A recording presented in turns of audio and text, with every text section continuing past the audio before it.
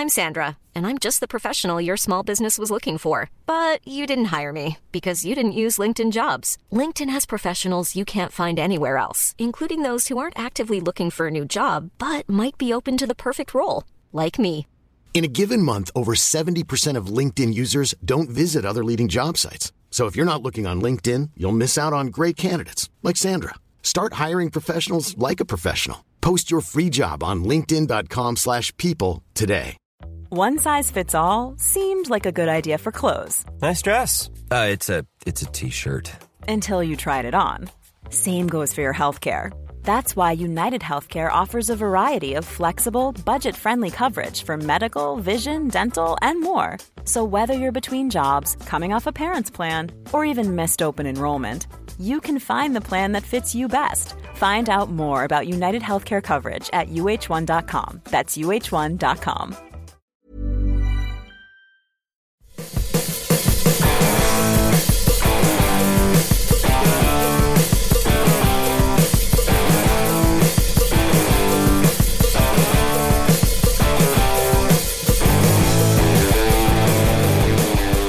Hello and welcome to day one of Guitar Nerds Gear of the Year 2015. Woo! I'm your host Mark Packham, joined by Matt Knight. Hello. Jay Cross. Hello. And Joe Branton. Hi. We're settled in for the long haul. I'm actually here. Matt's actually here. Hologram Matt. We've got Hologram Matt is no longer here. We had a very nice breakfast. We've had a nice breakfast. We're sat down with laptops full of information. It's taken us an hour and 40 minutes. Mainly because you've just been sitting around not doing anything. It's true. Playing games with zombies in. Indeed.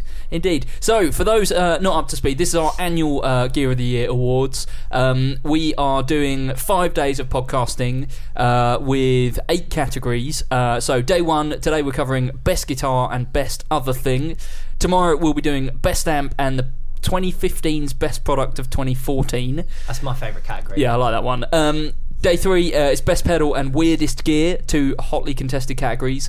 Day 4 is Best Bass Product and Listener's Choice. You can skip that one if you want. And then on the final day, we are doing the final. We'll be taking 8 products from the list, the top 2, basically, the winner and the first runner-up from each category, and then pitting them head-to-head in the final to see what is the best guitar gear of 2015. Who will win? So Who will win?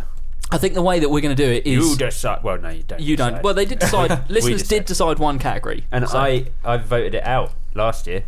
Did you? Yeah, because it was me and Matt were voting against. Oh, didn't they win the Deco was the Listener's Choice last year? No, Listener's Choice was the Soul Food. Soul Food. And it got through into the final, to be fair. And it then did. Me and Matt pointed out that everyone was in fact wrong.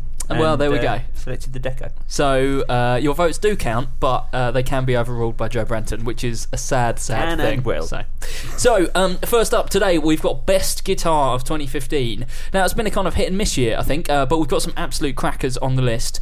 I think the way we're going to do this is I'll read out the nominations for each category, we'll talk about each thing, and then we'll kind of work on trimming down the list until we've got a winner and then 2 runners-up. So, Best Guitar nominations are the Ernie Ball St. Vincent Signature, the Fender Double Cut Telly, the Line 6 Variax Standard, the Gibson 2016 Les Paul Traditional, the Chapman Ghost Fret, the PRS SE Baritone, the Fender Shawbucker Strat, the PRS S2 Vela, and the Fender Longboard Stratocaster. I'm still not sure that Shawbucker was this year. Shawbucker was definitely this year. Are you? I don't have the longboard on my list. I'm there it sure. is. You're sure? Because I thought I would... because I haven't got my usual laptop, so I'm using Jay's. I thought I'd quickly Google it, and 22nd of January there is a news story saying Fender is rolling out 2 US-made Strats. Right, there we go. Cool. So- but didn't they? So is that the? Internet says no, Jay.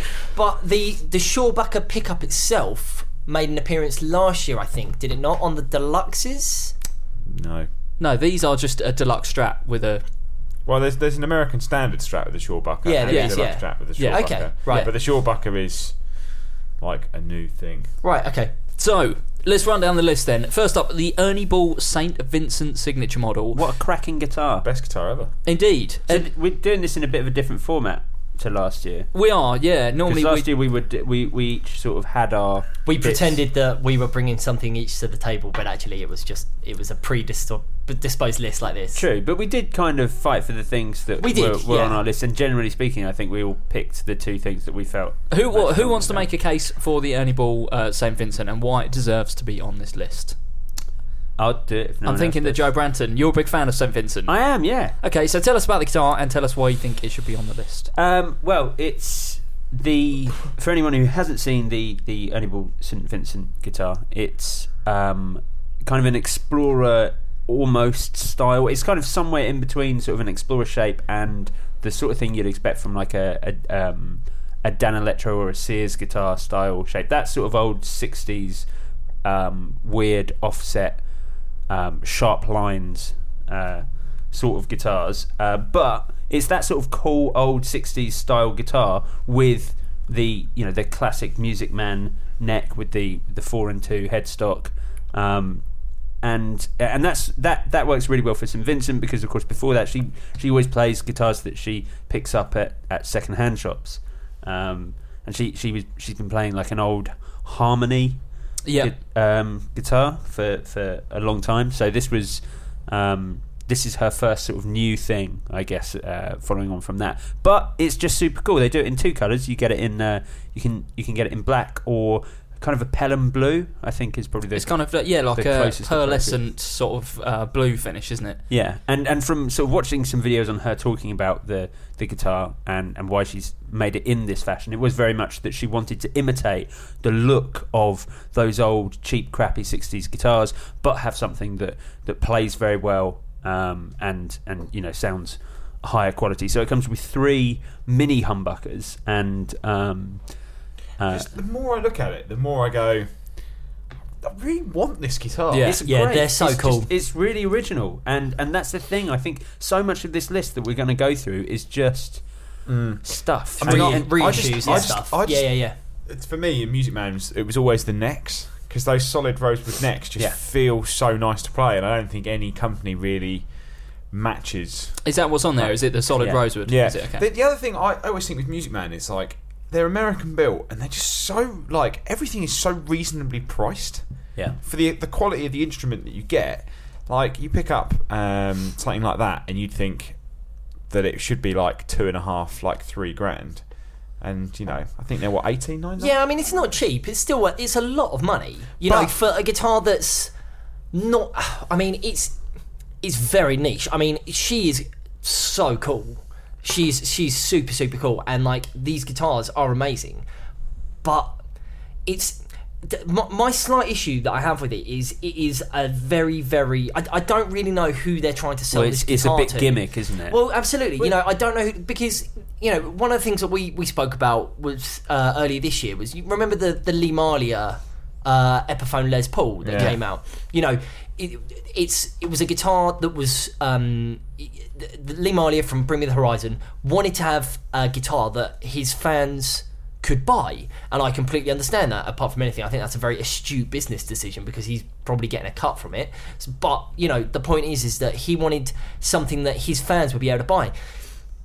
This is a lot of money, and I don't really know who's going to buy this guitar. I do think it's a different ethic. I mean, certainly with Bring Me the Horizon, they made an affordable guitar because they have a lot of young fans. Yeah. I think St Vincent was just making a signature model. I think she was making it for her, and then as a byproduct, they selling it as a Music model. Man weren't even sure they were going to run with this for ages. It was only because when people saw it, it got a lot of hype on forums and things that they've decided to run with it. She had been playing some Albert Lees, hadn't she? She had for a little while, yeah. She had a black on black Albert Lee that she was playing. I mean, that's another example of a great guitar that I don't know who's going to buy. I think the Albert Lee is such a great... People do, though. People buy Albert Lees. Loads of people play do Albert they? Lees. Yeah. Are they that popular? Yeah. I mean, I think they're great, but I would even suggest that they might be more popular than some of the standard like Axis Sport and stuff like that. Right, okay. Like I can remember 100 Reasons? Yeah, I can remember recently seeing more people playing Albert Lees than I can playing like Axis Super Sports and things like that. I suppose. So. Yeah, it's weird actually because one of the guys I work with, it's like when I first started and we were talking about guitars, I was like, oh yeah, we're into the Albert Lee. He's like, oh yeah, I've got one. And then someone else was like, oh yeah, I've got one as well. And it's like loads of like people have just ran, because they're not, once again, they're an affordable instrument that's different from the norm almost. And they've crossed over into the metal market as well. Like you see a lot of metal guys who are playing like HH Albert Lees. Yeah. But but then then hyper compressed and but they also appeal to people that want a Strat that's like a bit more kind of modern. right. You know, if you want a Strat sound, but you don't want something that looks like your granddad's Strat, then the Albert Lee is like quite a good option, because there's not many guitars that have Strat configuration that aren't just Strats. That aren't just a strap. Yeah. So sort of coming back to not being sure who it's aimed at, I agree it's a lot of money for quite a almost a gimmick shape, but if you actually look at the spec, like a solid rosewood neck and 3 mini humbuckers, I think it could just have the same appeal that an Albert Lee does. Yeah. Something that's slightly unusual, but unlike most unusual guitars, unlike sort of the other pointy things out there, like the sort of the Deans and ESPs, this is an unusual looking guitar that also has those super playable features like the rosewood neck and the pickup. Just the fact that it's made by Music Man in their factory, it's like always going to be really high quality, and it's kind of a bit of a name you can stand behind. So Shall we move on? Sure thing. The Fender Double Cut Telly, released as part of the 10 for 15, which was part of their kind of NAMM rollout of 10 individual models that were kind of quirky takes on existing models that they were going to release throughout 2015. Jay Cross, you're a big fan of this guitar. Yeah, I really like this guitar. I mean, it was, to a certain degree, it was just an American standard Telecaster. You know, it had the same pickups, it had the same neck shape. The only thing that was different about it was the fact that it was a double cut, so it kind of looked like. I thought it was a vintage neck on there. I thought it was like no, it was a modern C. Oh really? Oh yeah, it was a modern C. It was an American standard telly that was just had a double cutaway. So it kind of looks like a Sheraton, not a Sheraton, a Wilshire. Sorry, yeah. It looks like a Wilshire, or almost a bit like a double cut Les Paul type thing. I think it looks more like a Wilshire, and it was great. I thought that it was a very cool looking, like unique guitar, and I think that because of how limited it was, but also how relatively standard spec it was, I wouldn't be surprised if they end up being a bit of a collector's item in years to come. Yeah. I also wouldn't be surprised if they start doing it properly as a standard model. Yeah, maybe. Yeah, because I mean, it is less limited. I actually think the reason that it's so limited is the reason that maybe it doesn't have a place on this list this year. If it came through as a model that people could buy, yeah. See, I would have preferred them to do something like the Stratelli, when they did like the Strat, half Telly thing. Oh yeah.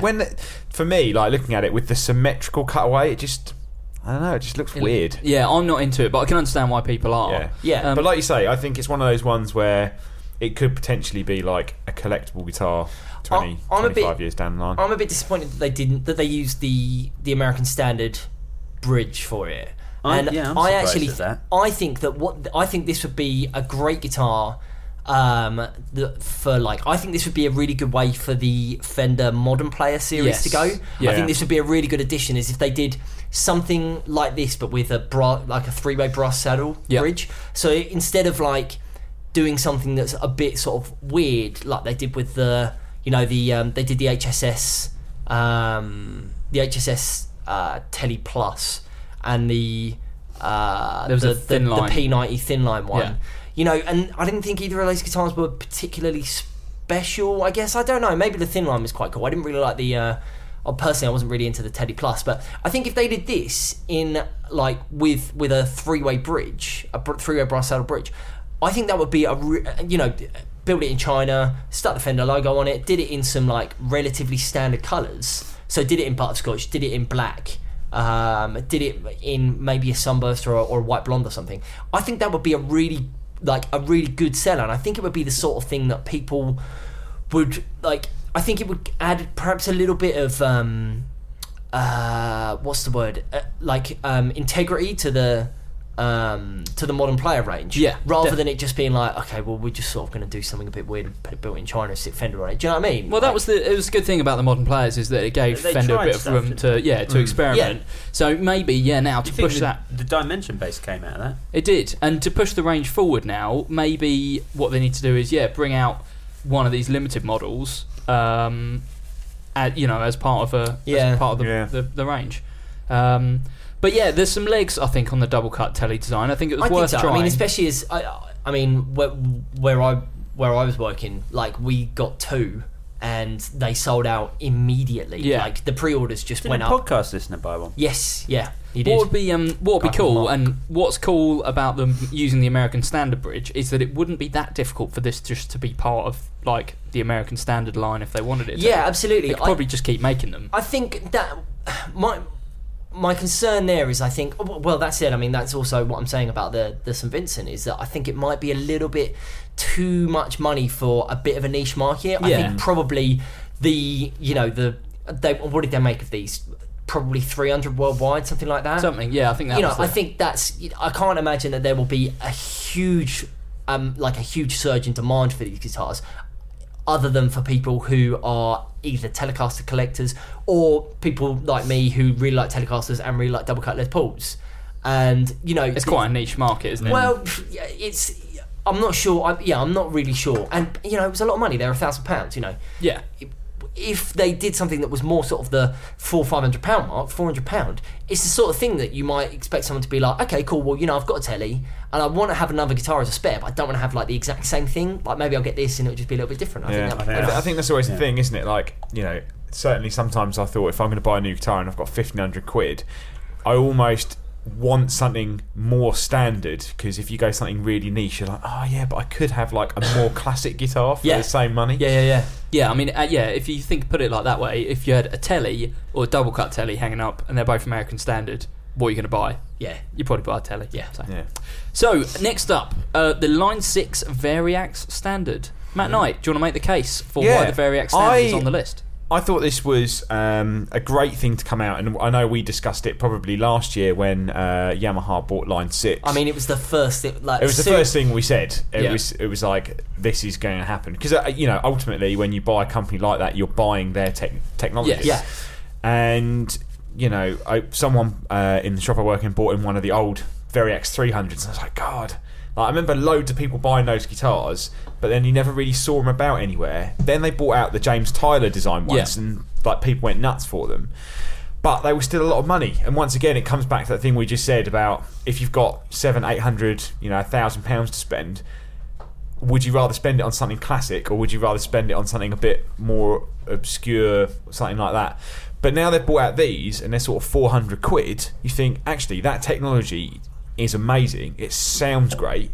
It's really usable, really versatile, and you're buying in a guitar that's going to be super playable and an amazing backup. Or if you're playing in a covers band and you need a load of different guitar sounds, but you don't want to go out, obviously you can't afford to go out and buy 4 or 5 different guitars. That's perfect. Yeah, when you think about like the top end on the Tyler Variaxes and even like the 700s and stuff, that would have had to, price-wise, been one of your main guitars, whereas this is way more affordable. I think the thing is as well is, it's that classic thing. I think when the James Tyler Variaxes first came out, they were like over £1,000. Oh, they were a lot of money. They were a lot of money, but you could see they were better designed. They had actual pickups in. You could use them like a normal guitar. They changed the way that the battery worked, didn't just take AAs. But they didn't sell really quickly, and then they started to come down massively in price. And once they hit that £600 mark, they hit that sort of golden price range, and suddenly they sell loads because people are like, oh, I've got £600 to spend. Actually, I will take something a bit weird.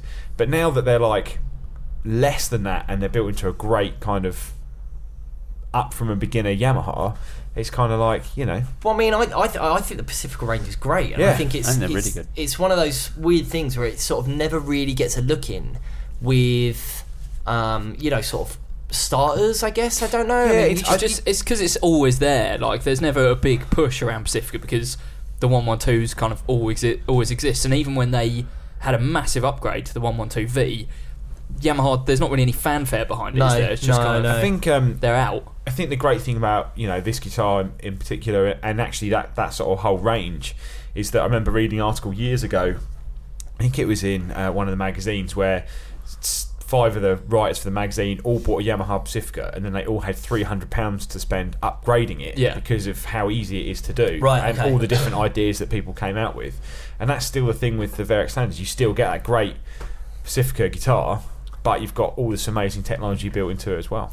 I think they're great. I think they're really, really great guitars, and I'm really glad. I think this is the thing that I've been most excited about with regards to the sort of the takeover from Yamaha and Line 6. And you know, we've spoken at length about the sort of the Helix and where that, you know, what that sort of signifies as, you know, potential for where they could go and what they could do next. And I think that's all very exciting, but I just like the fact that these Pacificas are, you know, they're accessible. They're really, really accessible. I was never a huge fan of the James Tyler. I don't really like the design of the JTVs, of any of them. I just thought that they were all a bit...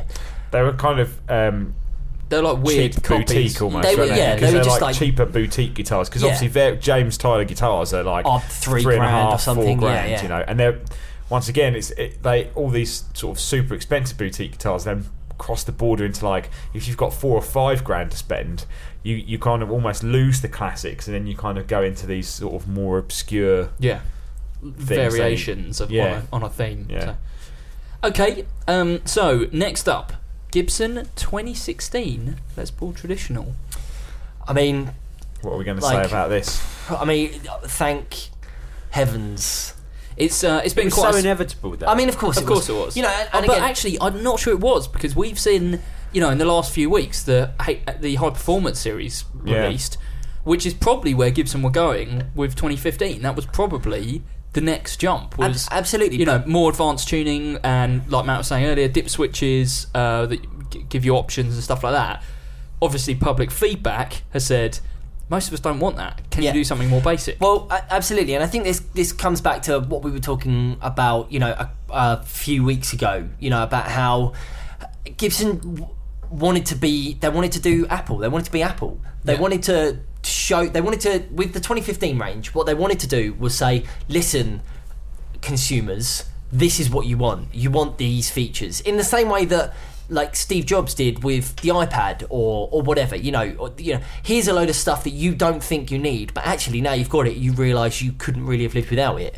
And it didn't work. It didn't work. And I think that the High Performance series that they're offering alongside as an option, I think and that's what they should have done. They should have done that last year. They should have done that in 2015. And the fact that they didn't, I think, is like... I just thought it was a little bit arrogant, and I'm really glad that they've taken a step back and they've gone, okay, look, we agree with you. Like, we'll listen to you, we'll listen to the public, and that's why, you know, you look on all the forums, for every person there is harping on about what a waste of money a 2015 Les Paul is, you've got someone else saying, hang on a sec, I love my 2015 Les Paul Standard. I love this guitar. You know, just because you know, and for every person who's and that's exactly the point, is that it is one-to-one, you know. And so there are people who just want a standard Les Paul Traditional, which is, you know, I've got mine. Oh no, it's still at your house. It's not over there. House, but you know, I've got a Les Paul Traditional and I love it. And the 2016s are the same as that. You know, they've gone back a couple of years and they're now doing that again. Whereas there are people who, as you say, like if you've got a lot of money to spend on a James Tyler, why not spend that on a Les Paul that's going to give you, you know, a bit more. I don't know. You know, it's funny really, because when you think about, you know, them changing things and people going, oh no, I hate the changes and this, that, they could bring it back to the traditional spec. But in 1960 they discontinued the traditional guitar because people went, no, it's rubbish. Why do I want all of this? You know, I want a more modern instrument. You know, like they designed the SG, and it's. I think you're right though. It's realistically, loads of people complained about it 2015, but everyone who bought one kind of went, actually, I really like this. Especially if it's the first guitar you ever bought. You wouldn't know any different. You wouldn't know any different. Well, I don't even think it comes down to. I don't even think it comes down to people not knowing any different, because I think that sort of undermines people's decision making. You know, I think that actually the the 2015s, they filled a niche that a lot of people wanted. Yeah. You know, those. Think about how popular those the self-tuning thing. The G-Force. Yeah, what was it called before it was? I don't know. Look on the back of your T-shirt. No, Are you wearing a G-Force I am t-shirt? wearing You a are Gibson wearing t-shirt. I'm like flying the flag. No, the I have that free T-shirt that you got is in no way connected to Gibson's appearance in this list. No. What's the what were the crikey? It was just called Robot before. No, they were called the. The company that produced the tuners separately. Yes, were called the Tronical. Tronical, thank you. Yes, They did have a different name before G-Force. It was Yes, just called they- I don't know. Robot tuners. but the Tronical tuners were super. Min E-Tune. Mini tune. There we go. The, In fact, the, that is what is on the back of your T-shirt. You should does it just say stand around. G-Force or Mini Tune? No, it's no. Mini But Tune. anyway, I was talking about the Tronical stuff, the Tronical tuners, which were the that's what sort of spurned this all on. Was from what I understand, Gibson sort of invested quite heavily in the technology that Tronical were producing, which was the self-tuning system. Yeah. And when they came out, those tuners alone, they were 250 Couple quid. hundred quid, Yeah. And people went mad for them. They went absolutely mad for them. So I think that the demand for that technology was there, but I think it was a mistake on Gibson's behalf to just assume that because they knew that there was a bit of demand for Robot tuning. yeah. This is, it was what everyone wanted. And I think that the 2016 has Which doesn't addressed have it. robot Which tuning. doesn't have. I think what I was going to say, the great thing is with that I really loved about the traditional Les Paul at 1699. Are we talking about the 2006? We're talking Yeah, I about was going to say, 2016. why have we picked the traditional? Because out at of the whole lot? 16, the example I always give is people go, oh, there's a bit, you've got an American standard Strat or Teddy, and I think they're now 1112, and then you've got the traditional Les Paul at 1699. They're basically their two benchmark models. Yes. And what an amazing guitar for 1600 quid, and the extra 400 quid basically just comes into the fact that there is more material, cost-wise, more material that goes into the Les Paul than goes into the Strat, and there's obviously a bit more time because it's a nitro finish. And it's things like glue neck blues, rather than bolt on. In terms of an instrument for the money, I mean, 1699 is like ridiculous. That's where it should. It's such a great guitar for that money. The 2016 traditional absolutely has a place in this list, sort of thing. I think could potentially go a long way. Yeah, I mean, it's Well, let's not get down to that yet. I think we'll do the big cut at the end. Yeah. what it reminds me of was when do you remember it? I think it was like 2008 when they added like the locking jack on and things like that. Yeah. And then they added all these things before Robot, and then in 2012 they kind of went back to this more traditional spec, and everyone's like, oh, amazing. Yeah. As I said a few years ago, it's the classic Coca-Cola, New Coke. Coke. Yeah. New Coke. So next up on the list, the Chapman Ghost Fret. Matt, you will want to make a strong argument, seeing as you nearly bought one. Yeah, Tell us about the Chapman Ghost Fret, because probably only a couple of us have had a chance to see one in the flesh. Yeah. Basically, and the reason that most people haven't been able to see them is because they all pre-sold. Yeah. I mean, so Chapman Guitars coming out through Rob Chapman on YouTube, and everything publicly voted in terms of its specs, which is, I think, is the great thing, is this guitar is built by people who go, I want this guitar. And what does that prove? What does that prove? It proves that it's... The public asked for some sort of carved top Explorer. Yeah, but that's the thing, is that blue. if you Wait, you can make your objections when we cut the list. I think the thing is what you've got to bear in mind is that if you want an Explorer now, and you look at companies like Jackson and ESP, and to an extent some of the Epiphone stuff, it's all like metal based, where this guitar isn't, because you're right. It's a session player's Explorer. That is. I mean, that's the thing. It's a nice hybrid between the two. It doesn't kind of go that far away from the traditional Gibson design. Yeah. But it's a bit smaller and it's a bit pointier. But it's not like a ridiculous, like metal player's guitar. I think what it's aiming at, and what Chapman Guitars has aimed at in general, is making affordable versions of all those high-end boutique brands that we're seeing a lot of the modern tech metal bands playing. It's the sort of Strandberg, that end of. I think that what custom builds. I had on Saturday, there was a someone came in the shop at work and said, "Oh, "God, Explorer's a bit heavy metal," and I went, "Yeah, but the Explorer came out in 1958. Yeah. It's it's actually like a ridiculously classic design. Yeah. But I think the thing about this is it's mahogany body, carved maple top. It's got all the switching, like coil taps. It's got sort of semi-high output pickups, really nice neck, satin finish. Like, they just feel really nice to play. And for someone like me to kind of go, oh, well, once again, it's $699. It's one of those things where I've got that sort of money to spend. I can afford, if I want a second guitar, to go for something a little bit more niche. Yeah, true. I do think to counter that, if this had ESP or Dean or Ibanez on the headstock, this wouldn't even make Gear of the Year. Sure, I think there'd be a less interesting story, which it doesn't mean that it's a better guitar, but what it does mean is that there's a bit more interest about it. Because a guy's got a YouTube channel. It's well, no, more that it's collaboratively designed, and because there's a story to tell about it being it's kind of not a full metal guitar. Whereas I think if it was Dean or Jackson, true, maybe the guitar Ibanez would be firmly aimed at metal players because those are what they're going for. Whereas this is like has some crossover. It is like those Ibanez have been using like the whole Babinga Jatoba, of course, woody but I don't think they've designed anything that's this kind of design, but as subtle as this. This is taking key design elements from the original Gibson Explorer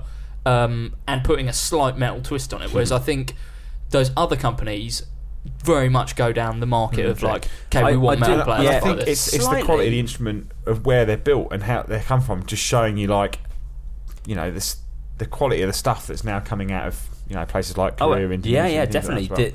Korea and Indonesia, as once again Ibanez have been showing us for years, Indonesia, and make great guitars. And for what it's worth, there have been some amazing limited run RGs in sort of wood finishes that are more aimed at a session player that have all come out this year again, which haven't made the list because they just hit under the radar. We're only seeing this because the name's on the headstock, and I think Ibanez make better stuff. Sure, but it's difficult, particularly with Ibanez, because they release so many models every year. Some of the stuff does get lost in the kind of scrum. Whereas this is why something like the Ghost Fret is on the list, is because it's a lot more visible. But we can talk about this when we do the cut. So, talking about guitars made in Korea that are incredible for the price point, the brand new PRS SE Baritone. It looks exactly the same as all the others. It does, but key thing is that it's a baritone, which is something they've not done before, right? I can't remember another PRS model. The only other PRS baritone was the Mike Mushuk. Wait, no, that was Ibanez. No. Oh, he did have a signature PRS, which is more recent. I think it was like a... if I remember, it's like a silver burst, or was it like a... Did it not have a stained silver top? burst PRS? Yeah, I think it was like a silver burst. But the main one that I'm going for in the PRS baritone is the hollow body P90. Because the great thing about this guitar is they've gone baritone. Not everyone wants to play like gent or like some sort of down-tuned, rock guitar on a baritone. That's why Danelectro make the best baritone on the market. But I think with the PRS is they've gone for, people want a more classic look, flame top, on something hollow bodies, something that's soundtracky, something that can be atmospheric. It's much more in line with where a Bass 6 sits in the market. Do you not think you're sort of saying that like this, like putting the P90s and the traditional look is some sort of original idea for baritone? But of course, Squier did their vintage modified Jazzmaster baritone with P90s. Yeah, but I don't think they're not P90s. Aren't they? No, they Jazz were humbuckers. Oh, were they? Well, they're single coils. They're like single coils. Jazzmaster pickups are. But I think the problem with that is that all they've done is taken a Bass 6 body, turned it baritone, and then did it in the worst colour known to man. Antigua. It's the colour that a hard-boiled egg goes between the yolk and the white. I like Antigua. Antigua done right. On those, I think the Antigua wasn't actually very good. But if you see some of the 70s stuff, Antigua can be I think cool. Once again, £700. It's that mid-price bracket. And it comes out of the same factory as the Chapman stuff. Again, and I think that the Chapman, the Ghost Fret is a good comparison for this because, as you say, it's opening up what was traditionally perhaps like a metalist guitar for a non-metal market, which interestingly is the opposite to what something like you've been seeing with like Telecasters and stuff. You're seeing a lot of Telecasters in metal bands nowadays. Excuse me. Whereas it's sort of that John 5 and Jim Root, and it's yeah. sort of that convergence between. I think people are becoming a little bit a little bit less stringent about where, you know, what guitars they use. I think that I like when you see a band who the guitarist clearly used to be a metaler and now he's joined some like toy indie band and he's got still like playing a like an Jim RG Root or whatever. Yeah, I love that. It's more that metal fans are a lot slower than most people, and so they're only just now getting out of that 80s active pickup sort of time. They're finally coming back around to where all other music has been for the last. You're out of order. No, it's true. Metal doesn't change. Like if you send those stats on the most listened to genre on Spotify, it's metal, because metalers only listen to metal and they listen to a lot of metal, and everyone else listens to a bit of metal, but they also listen to everything else. So no joke, the most listened to genre on Spotify by a clear distance is metal. Wow. Yeah, it's true. But yeah, same with guitars. You know, they're metalers love the metal guitars, but this gives people options. You know, if they want baritone, and there's P90's obviously a very different sound, and hollow body obviously a very different sound, and PRS, I guess, with that sort of guitar, the kind of carved top, have not been known that recently for the more metal stuff, have they? I guess they were 10, 15 years ago. But yeah, I like it a lot. Only just announced, but you've played one, haven't you? Yeah, I have, and they sound absolutely amazing. They do look great. I think it's important that we let dentists and accountants have access to baritone guitars. I really want to hear the. What I want is for you to buy one of these guitars and then tune it in whatever the baritone equivalent of Dadgad is. Oh, I thought you meant tune it up to standard. Tune it up to standards. What I really want to hear sound of is strings snapping. I really want to hear this guitar with the cap on the 5th fret. I just think, you know, playing E with that in that cap on that 5th fret, I think would just great. No, whatever the equivalent to Dadgad is, like it'll be a something. Anyway, Bad Dad. Bad Dad. I think that will sound really, really cool, and that's what I want. That's why I want you to buy one of these guitars, Matty. So next up on the list is a guitar that we were debating whether it actually came out this year, but according to Matt's database encyclopedic knowledge... You mean Google.com? Yes. The Fender Shawbucker Strat. So there's actually two guitars under the Shawbucker Strat name, right? The Standard and the Deluxe. Yes, but there's a couple in each, because they do the HSH as well, don't they? Is that Shawbucker? I'm sure no, they do. No, it's not. There is an HSH Deluxe, but it's not Shawbucker. Right, So, okay, what we're saying is actually on this list. Are we going for the Standard or I the think Deluxe? we go for the Standard. I think the Standard. Okay.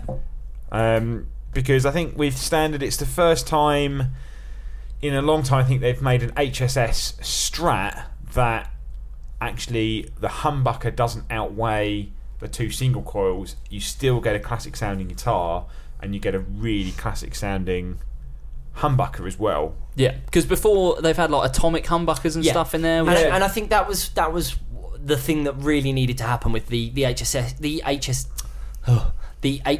range, was because, you know, the standard, the American standards a couple of years ago ended up having custom in 2012 had the custom shop pickups put in them, so the Fat 50s, and they sounded incredible, but they still had that atomic humbucker in the bridge, and when you went for the HSS, and I just think it sounded really pony in comparison to not very nice pickup. And that's why, and I think that the story behind it now, I'm sure that this is true. I don't think it's like a romanticized rumor that I've read, but from what I understand, like Fender were on the lookout for some sort of humbucker that they wanted to put in their standard Strats, and someone at Fender went, listen, these have you heard about these Shawbuckers? They're meant to be really good. We should look into these, like maybe see if we can get like a couple of samples.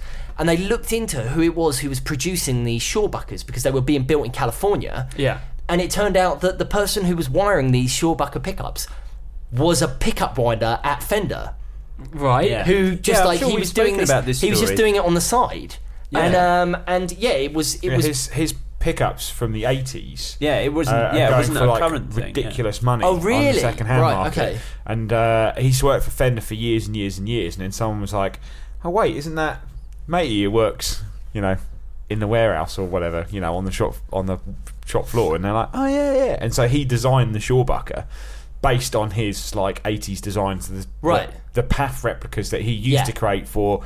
It was for Gibson, wasn't it? That Yeah, used it to make was. the pickups. Oh, really? Yeah. Right, wow. Yeah, I think it's when this whole kind of in the 80s when the Gibson revival sort of happened, and you had companies making super high-end Gibson replicas as well, and they were looking for PAF pickups that they could put in guitars, and I think that's probably really before boutique pickups really took off. Completely. Like, I would say only in the last, I don't know, 10 years? 10 Since Bare years. Knuckle, really. Yeah, since Bare Knuckle, I suppose definitely. Bare Knuckle sort of paved the way, really. You know, in fact, Seymour 'cause I was talking Duncan. about I was talking to the guy from Bare Knuckle the other day, and Bare Knuckle pickups have only been going, I think, 13 years. Right. And they still only employ about 10 to 15 people. Really? Because they do all the windings They do themselves. all the windings themselves. Everything's hand wound to order. I mean, which is crazy when you think about it. But, you know, in 13 years, I remember when I first started working in guitar shops and they were like a new thing. Yeah. And it was almost like, oh, why would I spend money on pickups? Like, because buying other, you know, you had obviously Well, you had Seymour DiMarzio Duncan and DiMarzio, DiMarzio, but you were kind of like, you stuck what was in there and that was it. I think it's only really recently that changing pickups has become more of a kind of It's become a revolution, big really. thing. People used to talk about it on cheap guitars. You know, people would always say, "Oh, if you buy an Epiphone Les Paul, make sure you get some Seymour Duncans and change them up." But now it's become I've got an expensive guitar and I want custom shop pickups. Like that was never a thing 10, 15 years ago. You know, and the thing with, say, like Bare Knuckle is the fact that they will make any pickup they make in any housing. You said that they've been having people go, "Oh, I've got a Jaguar, but I want these super high output humbuckers that you make, but in a Jaguar housing." They're like, "Yeah, sure, we'll work out a way to do that." So the Shortbucker Strat, basically what we're saying is you get all the goodness that you get from a regular standard Strat, but you get a very, very unique pickup and something that falls a bit more in line with what you'd expect from a humbucker and a you Strat. still get you still get the Fat 50s in those, I think, as well. Don't you? You do. Yeah. So I tell you the thing that I think is a bit worrying from the Shortbucker, and it's how, once again, as we said, when the American Standards ended up putting the Fat 50s in, it's like, why would you now buy a deluxe? Yeah, because completely. the HSS you've now got in the HSS, in the Shortbucker Deluxe Strat, you've now got that humbucker and two noiseless pickups, and those two noiseless pickups, I mean, obviously these things are all subjective, but I don't think they sound as good as the Fat 50s. And, you know, you're still paying an extra, you know, £200 to £300 for the features, which are, you get the Locking tuners. You get locking tuners and you get the contoured heel. Yeah. And I think it might be 9.5 to 12 radius, which I don't think it is on the standards. There's not a huge amount, and like the finishes are a bit blingier. So you get, instead of Olympic white, you've got Olympic pearl. Yeah. And you know, you can get it in silver burst as well, I think. You know, so the finishes are a bit blingier, but like, I think that the Deluxe series is something that Fender really need to have a look at. It's going to be an overhaul, definitely. They've got to do something about it, you know. And I wouldn't be surprised if next year, just sort of going off on a tangent a bit here, I wouldn't be surprised if next year we see a bit of a change to the American vintage range. Yeah. Because the way that Fender have combated the fact that the American vintage range wasn't really selling very much was just to lower the price on everything. You know, because they made the standard series so good, and Custom Shop has become, whilst it hasn't, you know, changed in price, you're still paying $2,000 or so.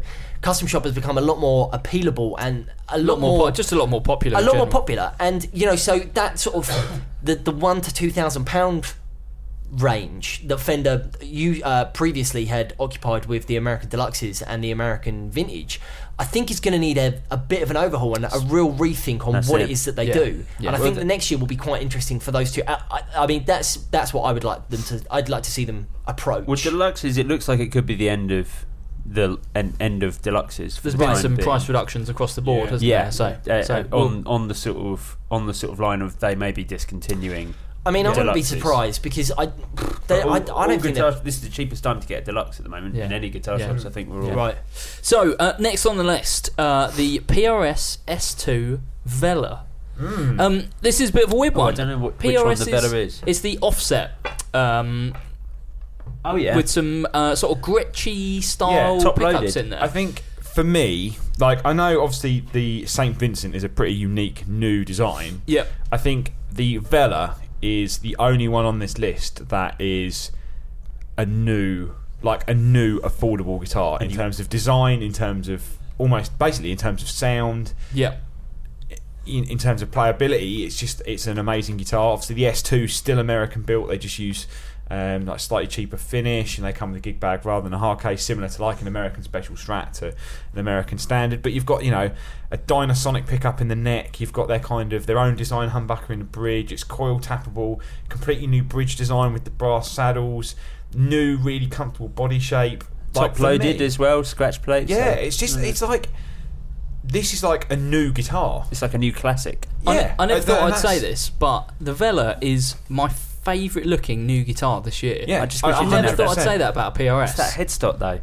I know, I don't mind the headstock on that shape. I find it a little, I have to admit, find it a bit obnoxious on the regular PRS, but on there for some reason it just all works. For me, it's like it can sound like a Teddy. It can have that kind of Gretschy sort of vibe to it. You know, it really drives really well if you use loads of gain. It looks great. It does look great. To it me, looks like a Gordon Smith. I remember when I started where I work now, and it was one of the first guitars that I picked up. I think in my first week I plugged it in and was like, I have to buy one of these. Yeah. Like when you just instantly connect with an instrument, and I think that's the only time probably this year that I've kind of really picked one up and straight away gone. Other than the baritone. Yeah, but I think that's... And the Chapman. I think the Vela is the only one that I actually, you know, because I say it a lot about, I really want one of these. I think the Vela is probably one of the ones that I actually will buy, because How much are they? They are just over £1,000.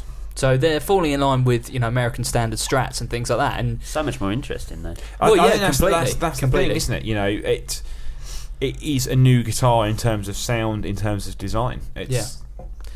Talking of unique guitars, the last guitar on our list is another 10 for 15 by Fender, the Fender Longboard Strat.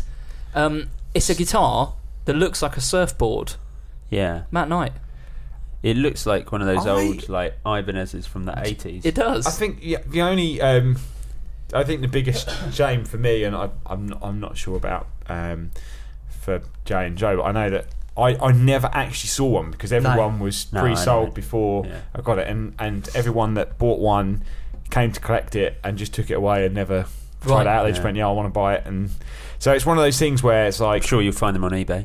I don't think I've seen a single one come up. I think the thing is you know it's going to be like they did the Redwood, you know, these kind of natural finished Fenders, and they all felt really great. And I just think it's going to be another one of those ones that actually you know this guitar is going to be a really, really nice guitar to play. I put it in this list just because I thought it would, we should talk about a couple of the 10 for 15s because they have been unique. But for me, I don't think this is as deserving to be there as the double cut telly, mainly because we've had our hands on the double cut telly, we've seen it in the flesh, and I don't think it's as innovative. I really like the look. It's funny actually, one thing I didn't realise is because it's hardtail, so it's strung through, but where the backplate normally is, it's got a clear acrylic backplate, so you can see the wiring underneath, which I think is quite cool. I mean, it doesn't add anything in terms of tone. No, and ultimately this is just a Strat, isn't it? I mean, it's a cool looking guitar with a cool design, but wouldn't necessarily. It's maybe, groundbreaking, perhaps not, but it's a cool guitar, isn't it? Well, in that case, that sounds like it's time to start cutting some stuff. So, opening it up to the floor, what would you cut first from this list, bearing in mind what we've just said?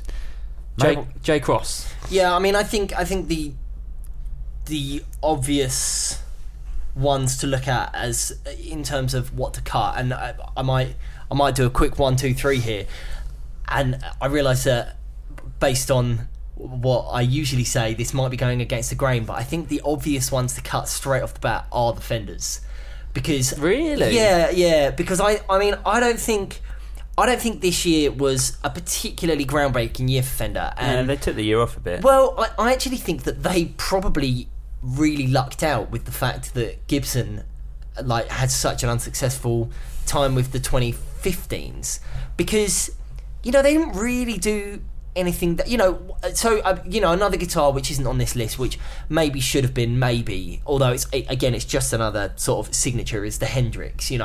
That's probably the most exciting, but it's only a reissue of a guitar they've done before. Absolutely, is. It's funny because I was just thinking, we didn't really mention any custom shop, but I think the thing with custom shop is that everything is different and everything is custom to order. So Yeah. you're speccing the guitar that you want anyway. You So can't there's really. no- I think you can't include custom shop from any brand in this list. because it's, Well, I mean, yeah. the Gibson stuff because it's a bit more regimented. Yeah, and maybe if it had come out, and maybe we'll talk about it next year. That the broadcaster that we spoke about.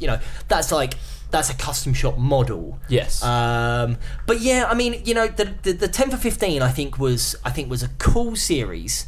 I don't think it's groundbreaking enough to be considered. I don't think any of them are groundbreaking enough to be considered the best guitar of the year. But once again, this sort of comes down to a thing that we discuss every time we bring up the Gear of the Year is what is it we're looking for? What does best mean? Does it mean most accessible? Because if it means most accessible, then maybe the Ed Sheeran or the Taylor Swift should have won a couple of years ago when we were doing this. Do you know what I mean? It's just best. It's our best. What is our best? In that case, I mean, I'm gonna put forward a case that the three Fenders that are on the list. I'm actually shouldn't- with Jay. shouldn't be I on think the I list. could happily ditch the I think I three agree. Fenders. I think for now we should keep the double cut telly because Okay. I think we're probably all in agreement that's the kind of most That's the best. That's the best of the three. of those All right, three. the Let's most not go. Is with it though? Is it? Or what about the It's- Shawbucker? It's the most good.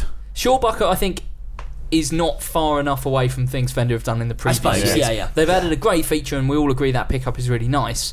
But Well, but by then that the very double- but then the- very case, like But the the telly is the exactly the same. the They've just double- taken a bit off. And they haven't added a good feature on the double cut telly because taken a bit off. They've taken some off. but we can at least agree that that's the most unique of That's the Fender cool, list. yeah. It's definitely Yeah. cool. So, Yeah. I- okay. actually, we're the down mu- to 6. Out of any of them, the Mustang should have been on there, I think, rather than the shortboard Mustang, rather than the longboard Strat. No, I think I just think that the most of the 10 for 15s weren't tweaked enough to make it to stand out. But I think the Yeah. double cut telly is a guitar that will Yeah. live on. Like people will remember that guitar. Yeah. So good. I don't think people will remember the longboard I, Strat or the Shawbucker Strat particularly. The other guitar that I personally want to nominate is the St. Vincent. As much as it's an awesome You want it to guitar, go through, No or way. you'd want it to No, live? I to think go we should. through. I think we should cut it out. No, not yet. Not yet. It deserves a higher place than top 6. Than honourable I'm mention. not letting the Vincent go before the Chapman. How do we feel? How do we feel about the PRS SE Baritone P90s? Yeah, I I mean, think that's like it. great. It's a great guitar, but if it, I think a really strong contender for this is the Vela. Is Yeah. the Vela? Yeah, So I think between the two. yeah. If it was between the two, I would much rather have a Vela, I think, than the. So the do we Baritone. feel happy about cutting the SE Baritone? I prefer the Baritone to the Vela. Mate, I just don't think the Baritone is not interesting enough. Is not interesting I enough. think it's The very Vela- interesting. The Velo is a brand new model, brand new kind of It looks great. ethos. I'm surprised you're not Affordable. into the Vela. I It just- looks I'm not exactly into- like all I'm the not into, guitars like- you love. But I'm not into I'm not really into carved top guitars, and I'm not really into like two different pickups on a guitar. It's never something that's Yeah, really but appealed to the me. Baritone's a carved top. Yeah, but it's the same pickups, and it's a baritone, which is cool. And that's like I would maybe buy one of those. I wouldn't buy a Vela. Maybe it's a think- prejudice I have against PRS because I've never. I think the thing is that I've never been a massive fan, and I think the Vela was the first PRS guitar that I picked up in a long time and thought, Yeah. this is cool, because the baritone's like oh, it's a great guitar to have, but you've got to want to have a baritone where you could pick up a Vela and just be looking for a new guitar and it would be super. Whereas if you pick up a baritone, You've you've got to know that you want the Baritone. you want to go that low. I mean, okay, so let's run down what we got left Okay. because we've got 7 guitars left. I want to keep a record of the top 5, but we'll award a winner and 2 runners up. So why not just keep a I thought we were taking 2 through. we are, the winner and the first runner up will Oh, go okay. through. Which of these for you would be a lock-in? J Cross. So we've got. How many lock-ins can you choose? Well, just say which of these need to be in that, certainly in the top 5, but which could be in the top 3. So, Ernie Ball St. Vincent, Fender Double Cut Telly, Line 6 Variax Standard, Gibson 2016 Les Paul Traditional, Chapman Ghost Fret, PRS SE Baritone, PRS S2 Vela. Am I choosing 2 that I want to go through? Pick or? 2 that you think should be a lock-in. The two that should be a lock-in are the 2016 Les Paul Traditional. Okay. Because I think, as much as it's a wicked guitar, I think that it's good that Gibson have sort of taken a step back and gone, okay, listen, we get it, we maybe made a mistake. And I think it's good that they've sort of gone back to what people want, and they're listening to what people want as opposed to trying to push on what they want to do. The other guitar that should go through is the Line 6 Variax Standard. Okay. Those are the two that should go through. Matt Knight, which are the two for you? I'm going for Vela. Okay. Because it's truly unique. You know, it is a new guitar. I think it's probably to me the only one that's accessible and new. And the Ghost Fret for the same reason. You're a mug. Okay. For the same reason. Joe Branton. Right. I mean, if GAK had a signature guitar, I'd probably vote for that as well. But, I'm going to go for the... and it's really tough, because I think the top four here are the Vela, the Variax, the Les Paul, and the St. Vincent. Okay. Hiring for your small business? If you're not looking for professionals on LinkedIn, you're looking in the wrong place. That's like looking for your car keys in a fish tank. LinkedIn helps you hire professionals you can't find anywhere else, even those who aren't actively searching for a new job but might be open to the perfect role. In a given month, over 70% of LinkedIn users don't even visit other leading job sites. So start looking in the right place. With LinkedIn, you can hire professionals like a professional. Post your free job on linkedin.com/people today. If I'm going to pick two to go through, then I will take the 2016 Les Paul and the St. Vincent. So, what I would say out of listening to your reactions is that none of you mentioned the SE Baritone, which I think means that it needs to be cut from this list. Okay. Yep. Okay. So, SE Baritone gone. None of us mentioned the double cut telly either, though. Mark, you haven't pitched in with your lock-ins. I mean, I think the double cut telly should be up there. It's not top. It's not the best guitar from this year, though. It's not the best guitar from this year, but is it top 5? We were only talking about top 2 there.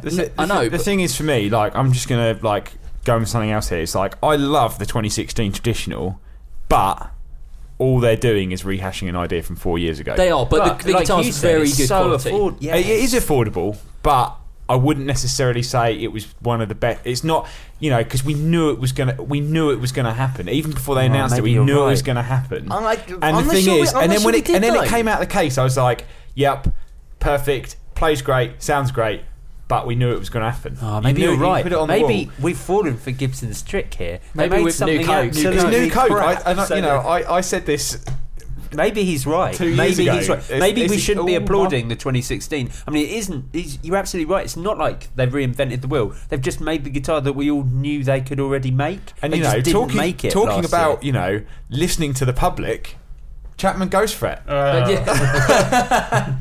So, we've got a tough choice to make.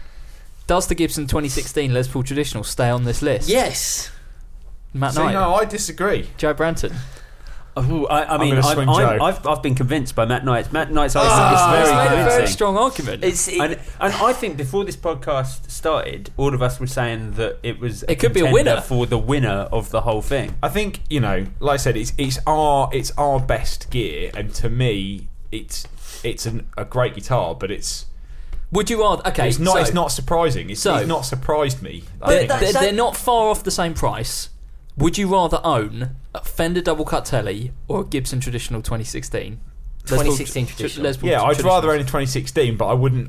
If I had the choice between those two. Yeah, Joe Branton. Why between those two? Because I'm thinking that they're contentious as to what stays on this list. No, I think the 16 features way higher than the double cut. The only only person we cut both of who those. likes the double cut is you. We can't cut both because we need a top 5. Why do we need a top 5? Because I'm going to make this into a video where we count down the top 5. Okay, well, I think 2016 is top 5, yeah. And then we put the 2016 at number 5. Yeah, are we in agreement? Yeah, I think so. Double cut telly goes. You expressed that it wasn't original enough, Jay, and you guys seem to think that you prefer a traditional. That Fender double cut telly's leaving the list.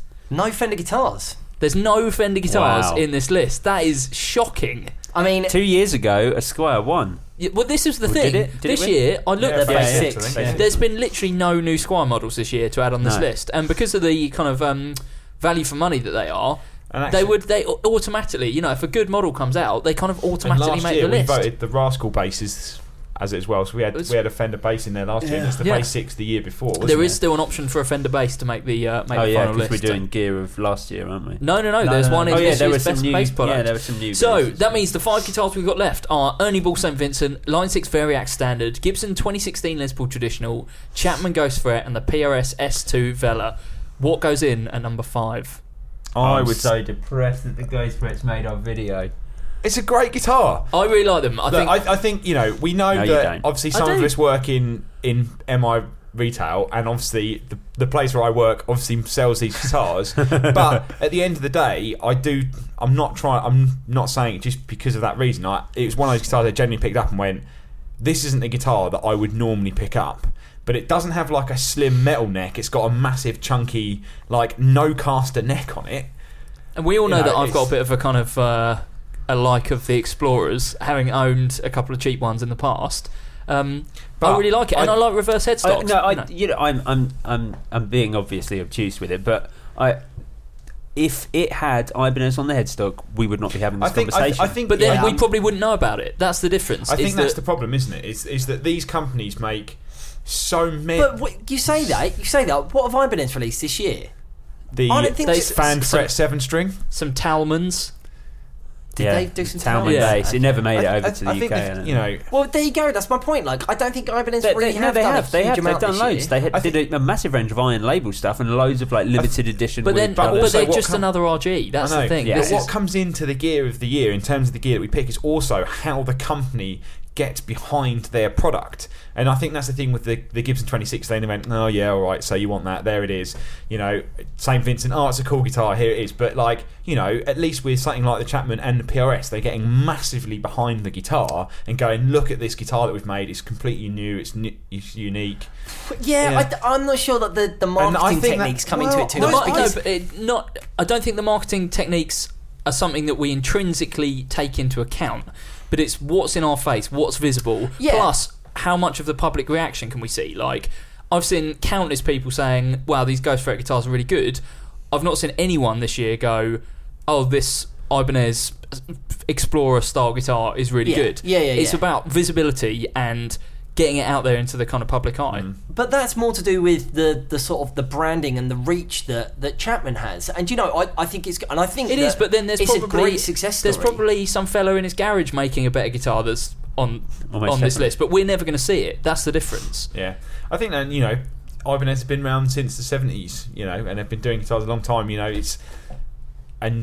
It's one of those things. I just think they're getting behind the guitar more, and like you say, it's more visible, and we're seeing more of a reaction to it. And I think we're a company like Ibanez who probably released, I think. Do you remember probably 8 years ago when Ibanez were a massive company in the sense that we were selling a lot of Ibanez at that time, and their catalogue that came out quarterly had guitars in the first quarter that didn't even make it to the second quarter because they go, we've made all these new models, and then we'd be like, that looks cool, and then the next we'd like, why did we ever get it? Oh well, we scrapped it. Yeah, just did another we made some, and they went somewhere. The churn of the models is such that actually none of it makes there's a couple, but they very rarely make a lasting impact. Can you think of an RG since something like the 550, which was one of the most famous RGs, the Maple Neck one? Can you think of an RG that's made a lasting impact? The 72. Oh no, it wasn't an RG. The 721. Is that an RG?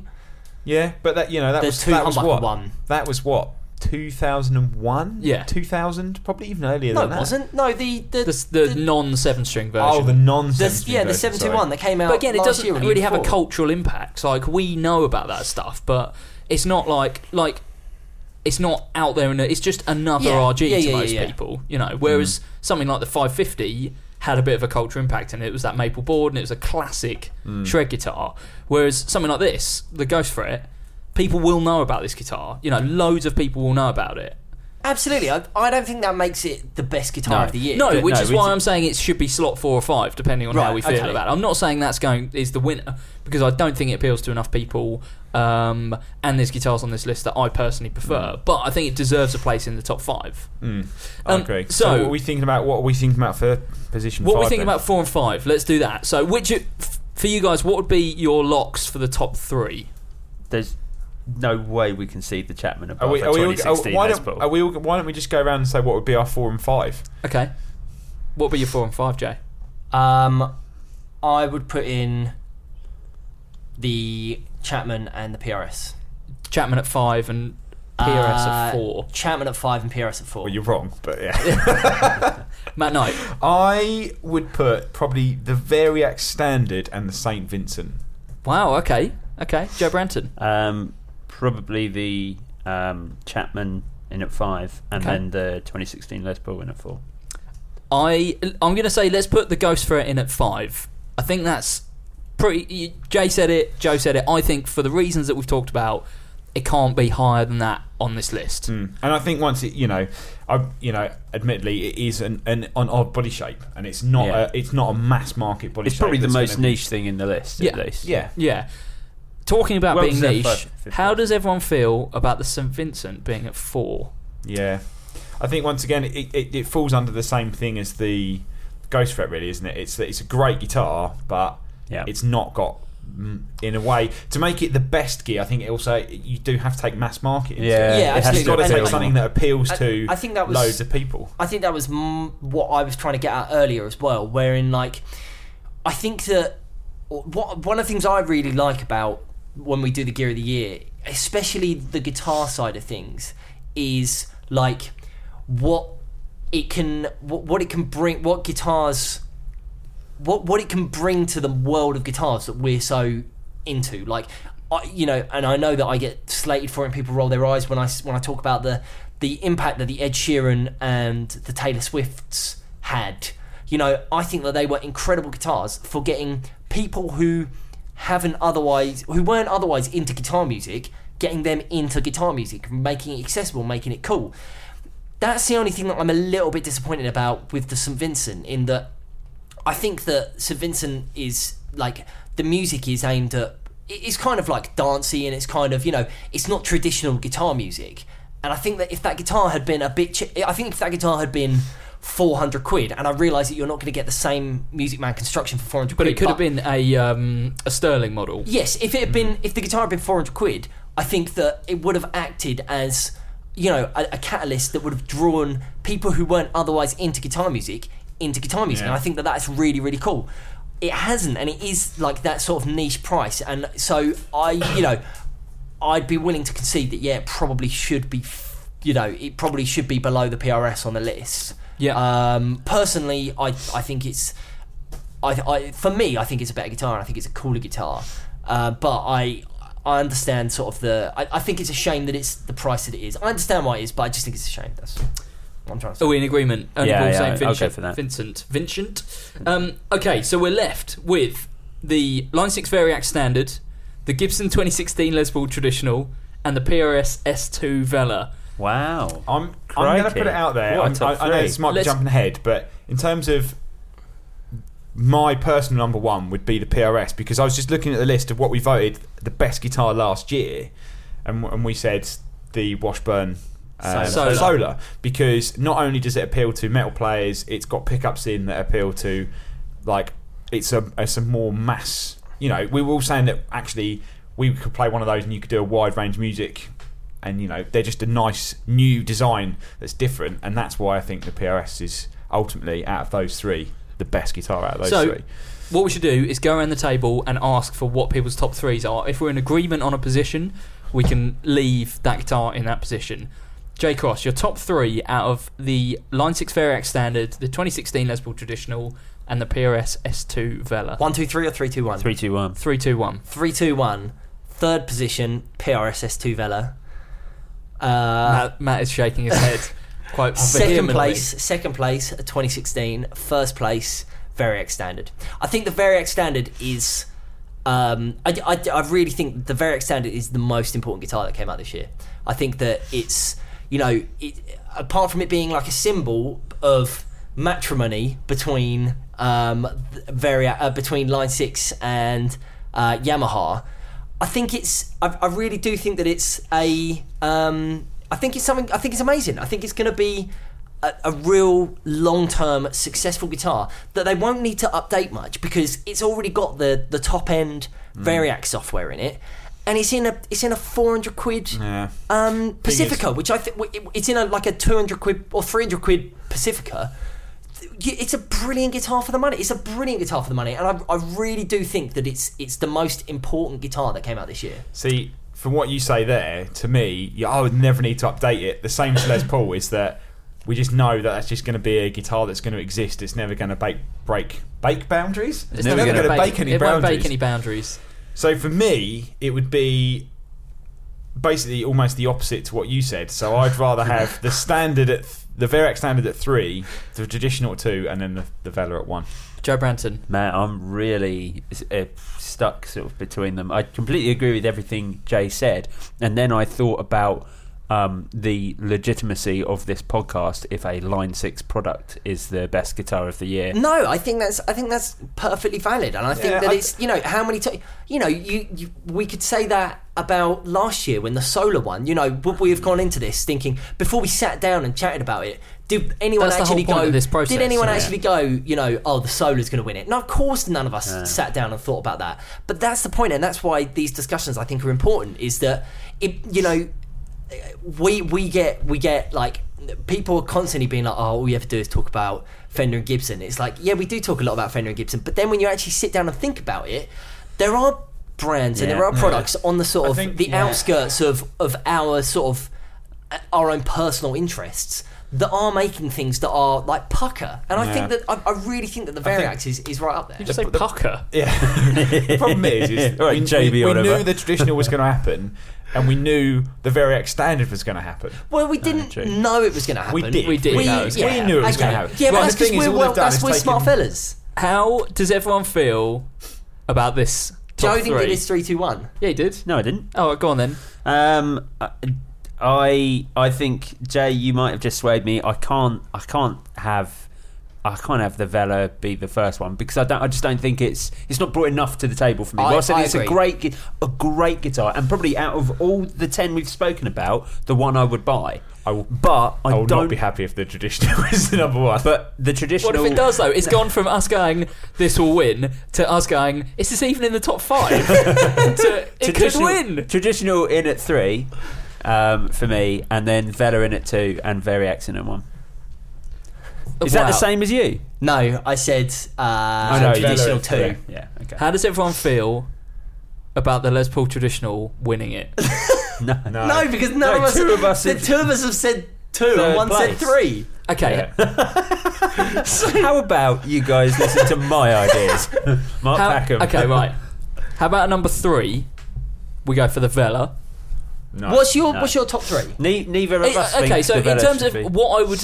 If someone said, here's these three guitars, my in third place would be the Variax Standard, second place would be the Vela, and my first place would be the Les Paul Traditional. But that is heavily weighted on what I would actually want to play. 2 people said that the Variax Standard should be third, and 2 people said it should be first. It should be first. How about Variax Standard at 2? Yeah.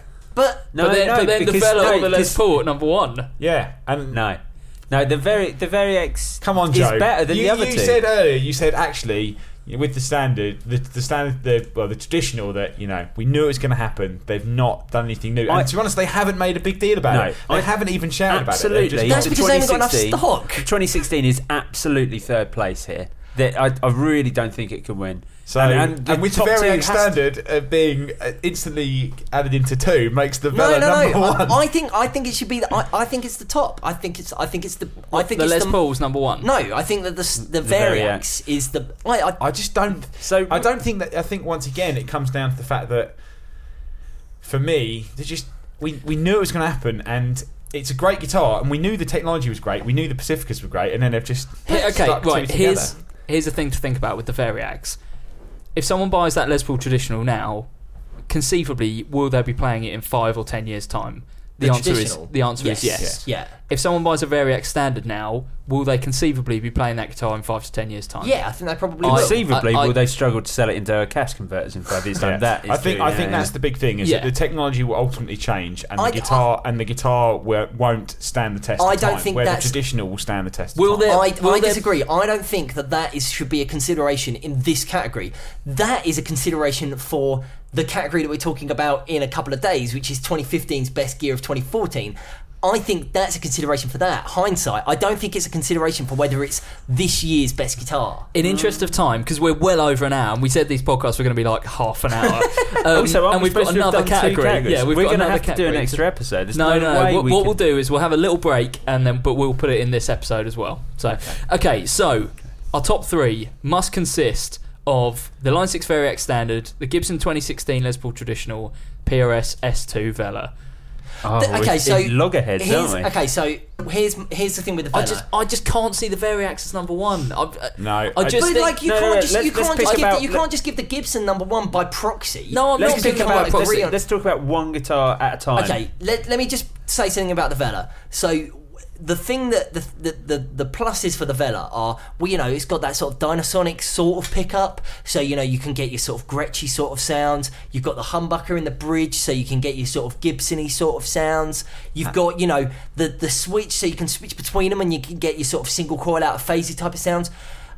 Kind of like how with the Variax you can make it sound a bit like a Gretsch, you can make it sound a bit like a Les Paul, and it's half the price. Yeah, but the problem with that is that although when you're playing all those models, it doesn't feel like the guitar that you're modelling. That's the thing. That was always my ultimate problem with it, was that when you put it on a Les Paul setting, it doesn't feel like you're playing a Les Paul. Where the Vela, it sounds like a Vela. It sounds like its own guitar, and it's completely unique. And it feels, where for me, it's like you model an acoustic, you're like, it sounds like an acoustic. Oh, it's cool. No, I mean, at the end of the day, and as we know, you can have all the best gear in the world on stage. The audience don't care what you're playing. No, but I know it's that, about your own personal Yeah. gratification of the guitar that you're playing. And with the Variax, every time I went to a different model, I was like, it sounds cool, but it doesn't feel like the guitar I'm modelling. I agree. And that was the ultimate problem. Where the Vela sounds like the guitar that it is, and that's completely unique. I mean, this is difficult for me because I just don't like the Vela. I just don't. I mean, How about the Les Paul at number 1? But you have to take. I love that you just keep saying that. But put aside no the one fact wants that the Les Paul to win here except you. The fact that we knew that it was coming, and it's an obvious new Coke move. Is it a really, really good guitar? Of course, you're never going to get anything bad from me about. You love Les Paul traditionals. Absolutely, that's what I'm saying. And this is a great Les Paul traditional. I would say it's even as good as the one you've got, which is a guitar that you love and you say is one of the best years for Les Paul. Yep. This guitar is as good as that. So should this guitar be the best guitar this year? Has it got more longevity than the Variax? And I know, like you said, we shouldn't take hindsight. If you were like a 15-year-old kid getting your first guitar, obviously there's a price difference. Yeah. But would you be more happy getting a Les Paul that you can keep for the rest of your life, or a Variax that is going to get outpaced software-wise in 2 years? This is like, I mean, it has to be the Les Paul out of those two. It has to be. Of course it does. And like, it's difficult because I don't like the Vela. I don't like it at all. Okay, let's go. So, how about Vela third, we've got to Variax second, Les Paul first? We've got to put it down to 2. We've got to put it down to 2. Which means either Matt or Jay has to pass. I'm throwing something in here because I'm just thinking about Gibson as a company and what they're doing. I would say that the best top 3 for us to do would be Variax at 3, Vela at 2, and traditional at 1. That's what I think there needs to be some compromise. The Line 6 needs to be second. The Les Paul needs to be first, and the Vela. Why does the Line 6 need to be second? Because Jay these two both really like it. Line 6. I think that the Vela is a great guitar, but I think third place is a brilliant position. Oh yeah, I mean, I suppose that's the thing. We would never have said it a few years ago that a PRS would crack our top 3. Really, I think the thing is you got. I suppose with the Gibson is that realistically, and I suppose this comes back to what we said right at the beginning: is if you had £1,500 to buy a classic instrument and you had the choice between those 3 guitars, what guitar are you going to buy? You're going to buy the traditional, because at the end of the day, Gibson have gone, we need to go back to a classic guitar. And I suppose for that reason, in a sense, I mean, I will always put the Vela at number 1, but it's because I want something a bit different. So I think as a way of compromise, Vela at 3. It does mean that I totally lost, but Variax at 2 and Les Paul at number 1. It's the complete opposite to what I said. How do we feel about that? Yeah, I mean, what was it? Vela at 3, Variax, Les Paul. I would switch the Verax and the Vela the other way around. But the thing is in the interest of playing the long game, I'm like, I would be happy for the Vela to go in at number 2, and then for us this time next year to be sitting here and be looking at 2016's best gear of 2015, and for us to be like, the Vela. What was that? Well, because it isn't going to be anything that anybody remembers. In that case, so we know that 2 guitars are going to go through to the final gear of the year. So a runner-up with further consideration can still win it. So how about at number 1 we put the Les Paul Traditional, we put the Variax at 2, so you guys can have your shout in the final rundown, and the Vela comes in at a very commendable 3rd place. Matt Knight. I still don't agree, but I think I'm going to lose here. I think that I think the three of us agree as a consensus. I think you're going to have to concede that one. But we've got a whole long pedal category coming up, so I'm sure there'll be some arguments there as well. So there it is. So our second runner-up is after an hour and 17 minutes. We haven't even done the second category. I know. Why do we put the top 3 in the Patreon?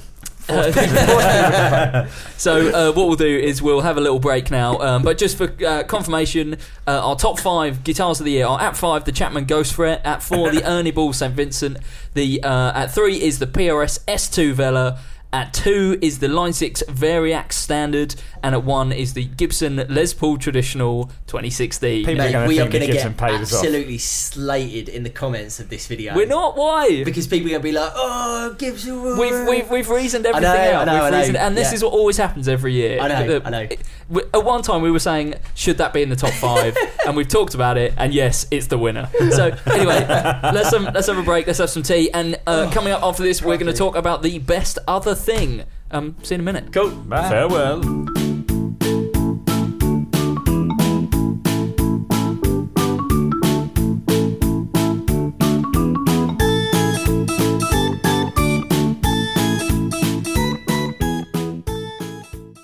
And we're back for the second category in the first episode of this year's Gear of the Year. That was heated. And everything's... We boiled a kettle and it's simmered down. I think, we've got a nice little green tea. The sort of gentle resentment that was simmering has now gone off the boil. Oh, it's too early for gin. Maybe by the final we'll be on the gin. Yeah, we should go and get some gin. It's after 12, so I think we can officially start drinking. Gin time. Is that what you've got? Is that water or gin? No, straight gin. Just pure gin. Half a pint of straight gin. Pure gin. So, in this category, we're discussing Best Other Thing 2015.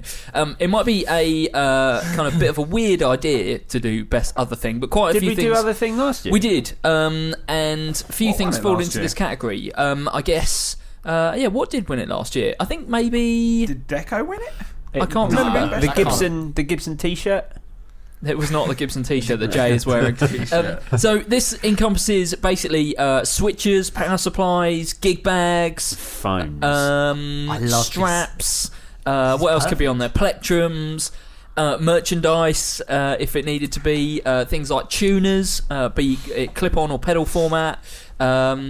So, nominations this year are the Boss ES8 multi-switcher, the Dunlop ISO-Brick power supply, the Laney IRT Pulse interface, the Marshall London smartphone, and the TC Polytune clip-on tuner.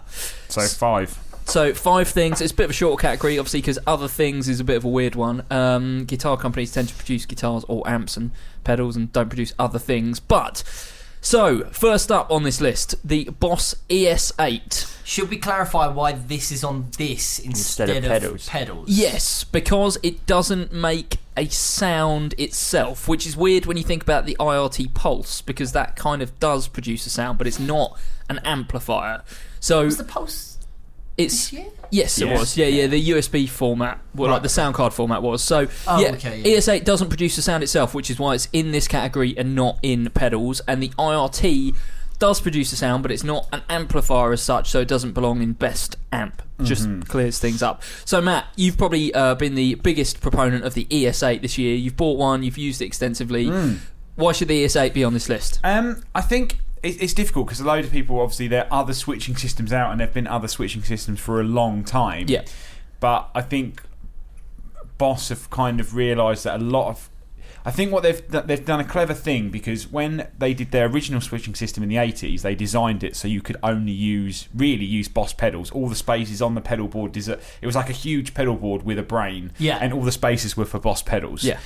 And then you kind of had other companies doing other switching systems that were quite boutique and quite expensive, that worked really well, and you used loads of, gold relays for kind of X, Y, and Z, and buffers, but nothing really incorporated all of the weird stuff that companies are adding into their pedals, like MIDI. Like MIDI's become a huge thing within not only guitar pedals but guitar amplifiers, and using things like Ableton. People play, bands using triggers and stuff. And allowing basically software to trigger physical hardware to trigger pedals, and that's where Boss really went, actually, if we put full MIDI capability in this, and actually added things in that are now making their way onto other products. So it's a real kind of tester, building an internal expression pedal, so you can actually set buttons to do expression pedal features, but by just the touch of a button. Yeah.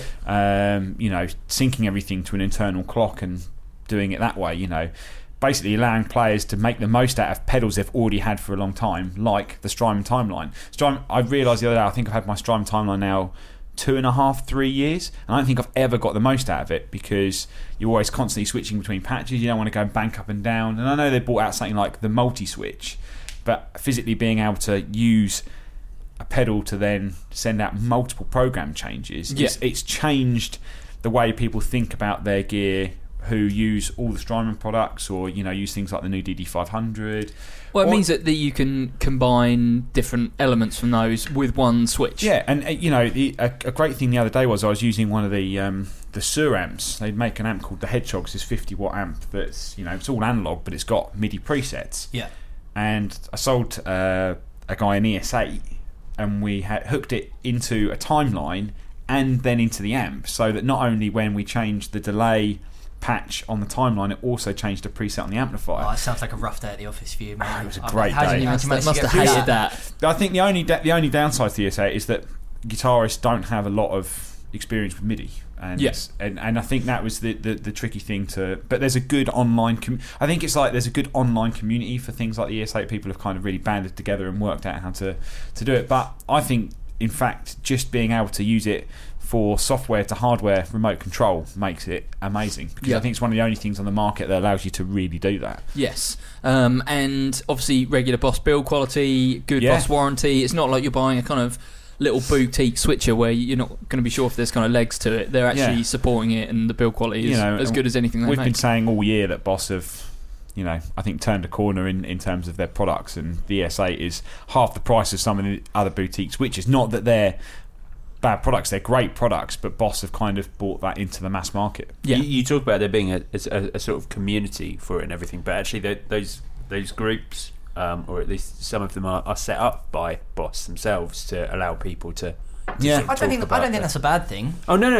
I'm saying that as a great thing. I'm saying as what wonderful support from the company. Oh, I see what you mean. They're actually setting up Facebook pages for people, and it's got people who are like relatively high up in that company, who are you can like actually have a go at if you disagree with something, or if you think that you should have a go at them. You should have a go at them if you find a flaw in it. The only I suppose one of the only difficult things with a product like this is that now bringing it into the mass market, people don't really understand it, and they wouldn't necessarily think, why would I use it? Which I know is things that we've discussed before, where like math bands and things that you're into, you've got massive pedal boards, are used to stepping on, like tap dancing around, and does it limit or does it expand creativity because you're programming presets? And I suppose that because not everyone's ever used a switching system, most people think, would I have the need for it? So it's kind of getting it in the hands of people that actually go, okay, actually I could probably make some use out of this. There's something I can actually find what I want to do with it. And that's where they've aimed it very much, that look at the videos and stuff they've been doing, they've aiming at that kind of like math market who've got loads of pedals. And the what? The math market. Not the mass market. No, the math market. Right, okay. People who love math. Yeah, people who love math. And people that have just got giant pedal board collections, or pedal collections on a pedal board. So ES8 we think deserves to be there because it's a very complicated switching system, but has got great support and is kind of targeted at the mass and math markets. Game changer. let's talk about another pedal board accessory, the Dunlop ISO Brick. Jay, this is one that you've been man. espousing the values This of. is going to win. Why Gear of the year. Why ISO is Brick. this better than? Why is it better than like Voodoo? Okay, so 4x4 I think actually what you want to do is you want to take a step back and you want to compare it to what was available from Dunlop previously, which before any of the Voodoo Lab stuff came out. If you wanted to have something that would power multiple pedals, the DC Brick was the main option. You had the DC Brick and you had the T-Rex fuel tanks. They were sort of the main options, neither of which were isolated. When the T-Rex fuel tank Junior came out, they came out a little bit further down the line and they isolated it, which is one of the things that I think is a little bit weird, and I think it's a bit odd that T-Rex haven't updated that unit, because it's. But anyway, that's sort of by the by. The ISO Brick is a unit which has got 8 9-volt outputs and 2 18-volt outputs. 2 of the 9-volt outputs can power up to 400 milliamps, right, each. Two of them can power up to 240 milliamps or 250. And then the other 8 can power, I think, 90 or 100 each or something like that. So basically what it means is that you can run your Timeline and your Big Sky from one power supply, which is as well as 6 other 9-volt pedals, which is something that's the big selling point. Which is something that nothing else can do. If you get a unless you go for like a pedal train Mondo, a Voodoo Labs Mondo. But can you even power 2? You get 2 18s on the Voodoo Labs pedal power. That's 2. not the issue. I think the issue is the fact that you can power 2 big Strymon pedals. I think the thing is and it's 110 quid. Yeah, I or think something. I think what you've got to take into Yeah. consideration is that actually, Voodoo Labs have been around a long time, 15, 16 years, but they were always considered boutique and expensive, and they've only really come into prominence in the UK maybe more recently because more shops bring them in. Whereas, when I first got into effects, everyone had a Dunlop power brick. I think that's the thing, everyone. Or one of the Hills one, like an unbranded, the one that's just said horrible... ACDC. Oh yeah, Yeah. I've still got one of those. But I think you used to Classic. be able to buy a Maplin for 29 quid. Yeah. But you can still buy the Voodoo Lab stuff, but it is expensive. Where I think the brick is smaller, it's cheaper, and it's a great option for people looking to build a pedal board who don't want to spend the sort of. But not even that. I I now think that you don't need to spend that sort of money, because I think that this does everything that something like the Mondo will do. The Mondo, how many outputs do you get on a Mondo? Well, the Mondo will you power. maybe get to 12. The Mondo will do I think the most I ever got off mine was 17. Because you turn off. Yeah, but you can do that. You could do that with the. You could do that with the DC Brick. Yeah, with the ISO Brick. Because what you want to do, you want to be able to power your. It will do like an Eventide Space. You can do like an Eventide Space, or you can do a Timeline, or you can do anything that large, and you can also the 4 other outputs are still. Excuse me, I think they're 90 or 100 milliamps each. So, you can still power you can get a lot out 5, of it. 6, 7, depending on what they are, maybe 8 or 9 boss pedals off of each one. Yeah, it's a good. I think the only shame was that we've only just seen it within the last month. It took so long. Mate, I think it's probably because they were probably maybe just really getting trying the to product right and making sure that it works with everything. That's always a big thing with power supplies and pedal board stuff. It's a compatibility with everything on the market. So just making sure the product actually did all the things that it had the promise of doing. So once again, I think it's another example of Dunlop. Is it Dunlop or is it MXR? I think this is MXR, isn't it, rather than Dunlop? No, it's under the Dunlop. Oh, it's under the Dunlop name. That's really interesting. Well, because it's MXR on the front, but it's I suppose. Oh, okay, so it's MXR then. Because I know they're the same company, but originally it was the Dunlop DC Brick, and then they rebranded it as the MXR DC Brick. MXR ISO Brick. MXR DC Brick, and then they brought out this, which is the MXR ISO Brick. And again, I think it's just another reason why Dunlop are one of my favourite guitar companies.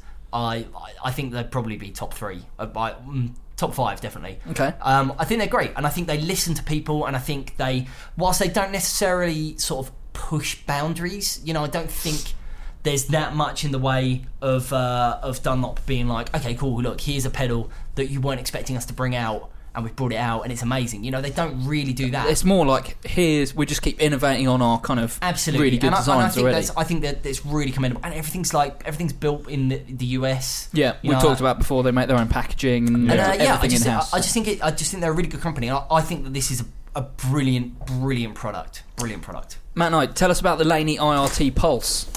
Yeah. Joe's breaking. Joe's trying to pull down my blind. Joe's trying to climb out. Yeah.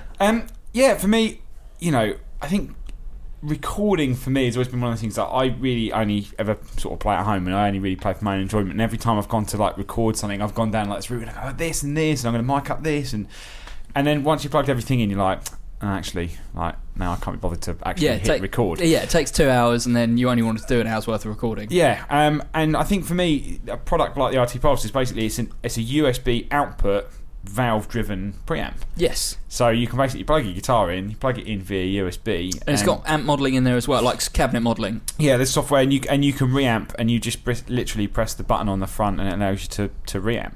And it's just, I think, for people like me who basically just go lazy. Yeah, basically lazy people who just want to record, or not even record because they're recording stuff for a band. It's just that sometimes you just want to be recording all the time in case an idea comes up and you go, yeah, that was great, and you can just scroll back through it. But also in terms of like travelling around, if you're like on tour, you want to record stuff like that, you could in theory go straight into a laptop, and you can record gigs and things like that as well. It's a brilliant, like high quality, really affordable, easy recording solution, and that's the problem. I think the way we record things is changing, and it is becoming less. I think that there's maybe you expect to have to put in some work or have a complicated setup in order to get a good result from recording, and that really is changing, and it's products like this that are making quick recording now a really viable option, because the quality is so good, and just having a valve-driven Laney amp in your pocket for how much are they? They're less than a couple of $100. Yeah, they are. 179, I think. Maybe. What I think about the going down that route of there's obviously a lot of recording devices available, but not a lot of them are targeted at guitarists. There's more and more now, but traditionally you'd buy a 2-in sound card, which probably has a load of features that most guitarists won't ever use, particularly if you just want to play along to backing tracks or you want to just record some guitar parts. The good thing about this is it's very targeted. Yeah. It's just for guitarists. You plug your guitar in, and you've got good valve-driven guitar sound straight away. And the great thing is now is that we've seen a huge revolution in recording onto iOS devices. So going in via USB, and you can actually, because this is Valve, go in through like a camera connection kit on an iPad and record into GarageBand. Yep. And you're actually recording valve-driven guitar tones onto an iOS device. Yeah. Which is amazing, because it's like, you've got all the Focusrite stuff, which is cool, and the docks, which are cool, but some people want that valve tone because sometimes they can sound a bit digital, they can sound a bit brittle. Yep. And this is physically giving you proper actual valves. Yeah. Real valves. Which does make a big difference, I think. So next up on the list, the Marshall London smartphone. Have you guys actually had your hands on the London? Where can you actually buy one? I know it sounds ridiculous. I think you can get one in London. Yeah, you buy them from London. That's why it's called London. No, so I think you can buy them direct from Marshall, and I think there's also more kind of like gadget places. I think maybe like Selfridges and things like that. Somewhere, the places that sell phones, basically. I think and I know it like splits everyone really, and everyone's kind of like, Marshall this and it literally does split. It has 2 headphone inputs. I know. I mean, I was going to say the reason that I put this on the list is because I actually did have a chance to play it, and I wanted to talk about it because I actually think it's a really cool bit of kit. So it's not the fastest smartphone in the world.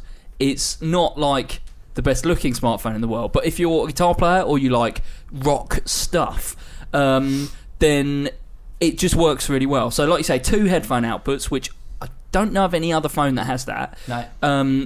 I don't know too many people who share phones. Well, no, but let's say like you're like a young kid who's into like rock stuff, and you want to play a tune to your mate or whatever, you can both plug your headphones in, and you're getting like a decent headphone output. Absolutely. I from mean, both outputs. you know, when you're in sixth form or whatever, on like, the back of the bus, back on the bus for your day saver, Yeah. you know, you were sat there and next to your mate, and you'd be like, "Oh, mate, listen to this! Then you Like, have to just I've put just heard one this headphone new in." band. They're called Alien Ant Farm.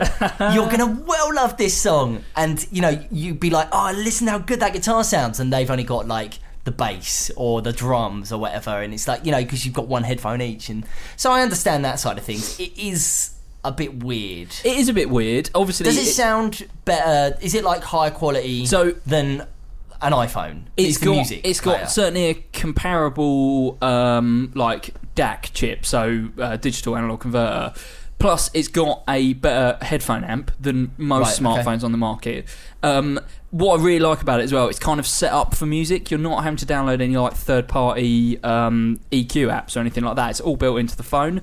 So, say you've got like, say you want like a bit more bass out of it, it's just an app that's already on the desktop and basically ready to go. They've kind of thought about things like that. Like say someone like my dad bought a phone and he wanted a bit more bass. He's not going to go into the app store and be like, "Oh, download a equalizer and do that." Do you have to do that? You can do it I on think the, so. you can do it on the iPhone, I think, can't you? I don't know. I don't think very so. Basic ones. Yeah, Right, this okay. has got like some proper like decent I graphic. think the thing is that so. when they built this phone, they went, you know, Marshall amps, musicians. Obviously, if we're going to build a phone, we should probably make one orientated towards the kind of people that are into the brand of Marshall already. If you compare the spec, it's not a good smartphone. In fact, it's quite bad. It doesn't stand up particularly well in terms of processing power, things like that. But what it has got is musician-targeted features, which for Marshall is exactly what you want. You know, there's a reason they're like one of the most recognisable rock and roll brands out there, is because they do things a kind of rock and roll way, and that's what they've done with this phone. There's also things like basic DJ software, so if you wanted to like get into mixing tracks, For all those DJs that play Marshall gear. well, yeah, not necessarily that, but let's say someone's doing like a radio show or wants to get into that type of DJing, then all that stuff's on the I'm phone. going to mix my two Marshall stacks. Yeah. I'm going to put a deck in the middle, and then actually, I wonder if that is. Is there some way you can actually Crossfader. You want to get a crossfader a between crossfader for your AB box? Matt Knight's new band was born here. Matt Knight's done it. AB box with expression pedal control. First Guitar Nerds pedal. I mean, that'd be quite cool because you could then pan between. Someone must do that. Don't the Ernie Ball volume stereo pedals do that? Maybe they do have a pan on them. Yeah, I think they do. Anyway, so that's what I'm saying. That Marshall London smartphone is kind of up there because I think it's if we're talking about best other gear, it's quite a difficult category, and I just picked stuff that kind of stood out. And that did stand out. It was a big product release this year. And actually, if you want a music smartphone, it's got some features in there that you're not going to get on anything else. Last up on the list. Can I actually just, whilst we've been talking, I thought of something else that probably should have been on the list, and I'm pretty sure it was this year. The Shure GLX. No, it's last year. Last year. Was it last It was year? in fact Did we in our talk Gear of about the it? Year last year. Oh, okay, yeah, don't it worry was. about it then. So last on the Get list. the times, Grandad. Last on the list is the TC Electronic Polytune clip. Joe Branton, thoughts on the Polytune clip? Yeah, I was a little. I think when we first mentioned it on the podcast, I was a bit negative towards it because I don't understand the idea of a posh clip-on tuner. Okay. Like, as soon as you want to take tuning seriously, you have a pedal rather than a clip-on because it's only so accurate a clip-on's going to be.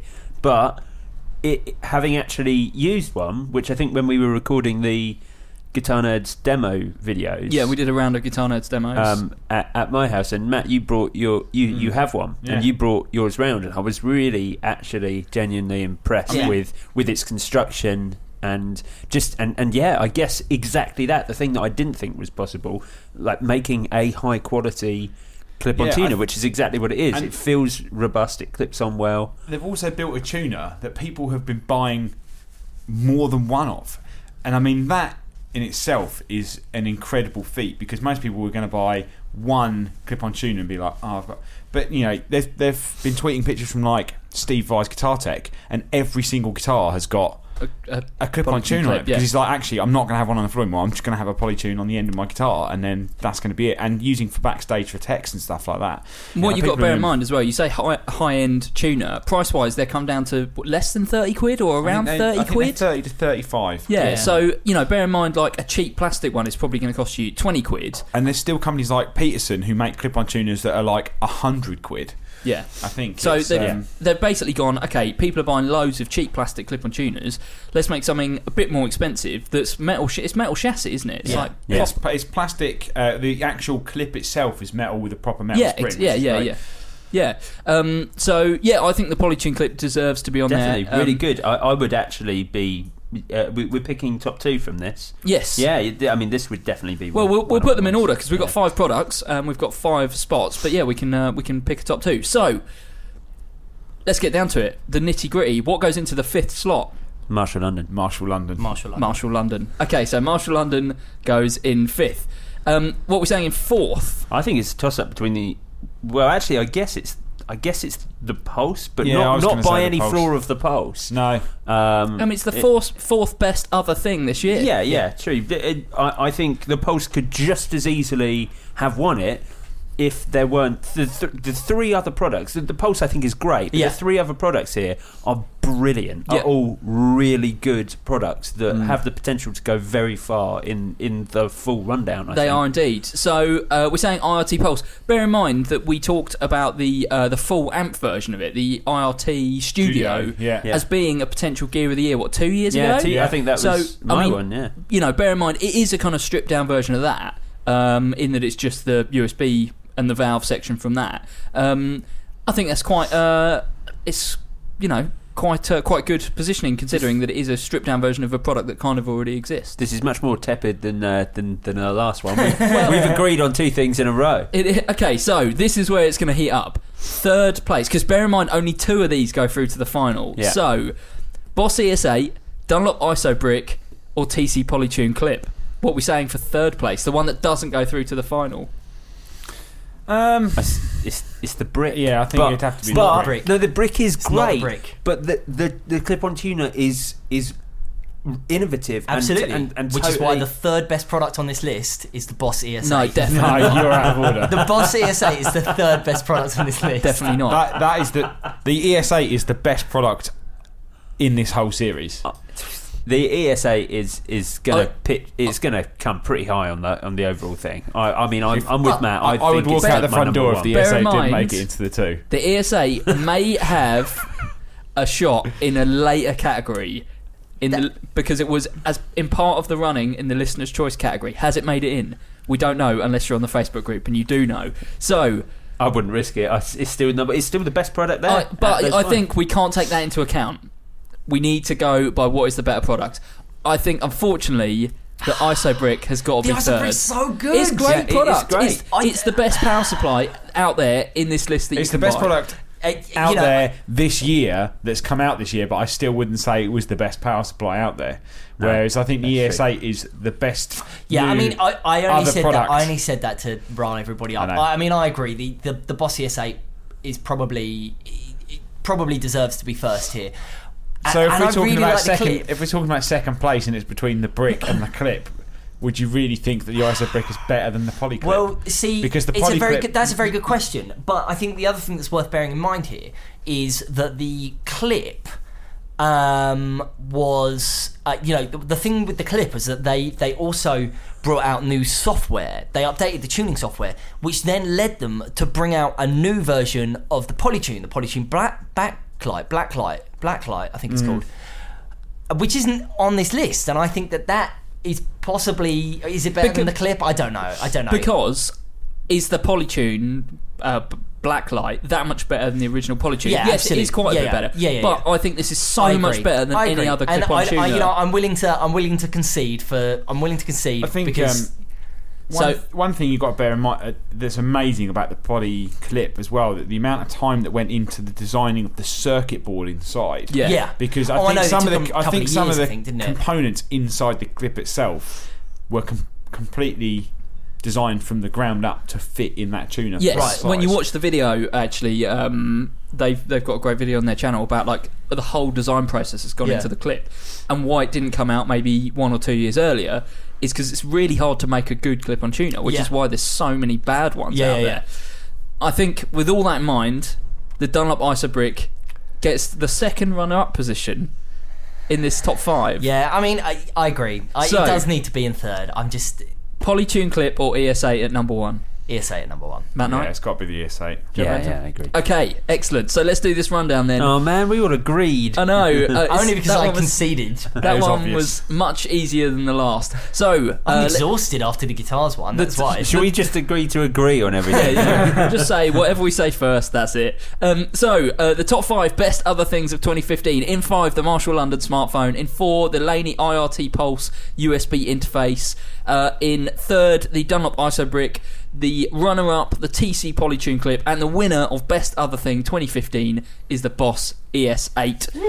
So, thanks for sticking around for day 1 of Gear of the Year. We'll be back tomorrow when we'll be covering 2015's Best Amp and 2015's Best Product of 2014. Interesting categories indeed. We'll see you tomorrow. Thank you. Bye. Adios.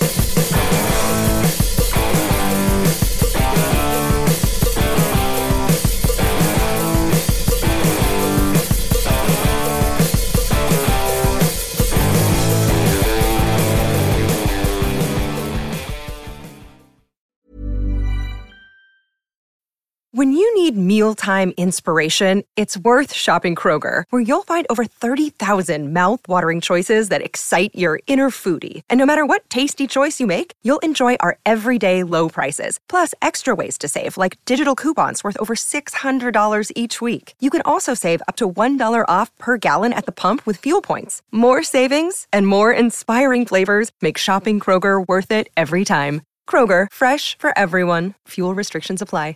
It's lunchtime at Tim Hortons, and we're serving up a special deal just for you. Our new $5.99 lunch deal includes your choice of any lunch sandwich and a side of crunchy kettle chips. Because what's lunch without a little crunch? And the sandwich choice is all yours, like a ham and Swiss, Chipotle chicken wrap, BLT, and more, made to order just the way you like it. Tim Hortons' new lunch deal. Simple, delicious, and just $5.99. Now that's a good deal. Only at your neighborhood Tim's. U.S. only. Price and participation vary. Terms apply.